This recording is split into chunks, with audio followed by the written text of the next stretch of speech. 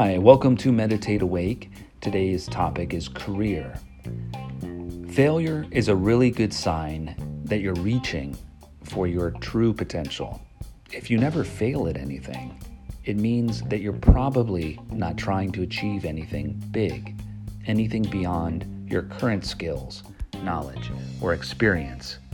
When you push the boundaries and try for something better, you will fail once, twice, more. And with every failure, you will learn something to take with you into your next attempt or propel yourself towards into a new idea.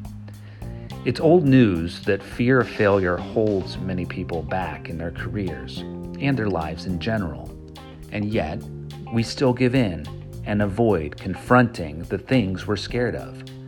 Remember that fear can't actually stop you from doing anything.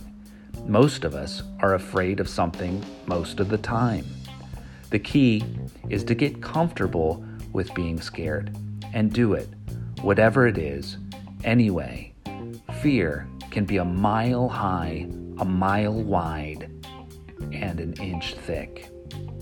So whatever it is that's holding you back, go through it today.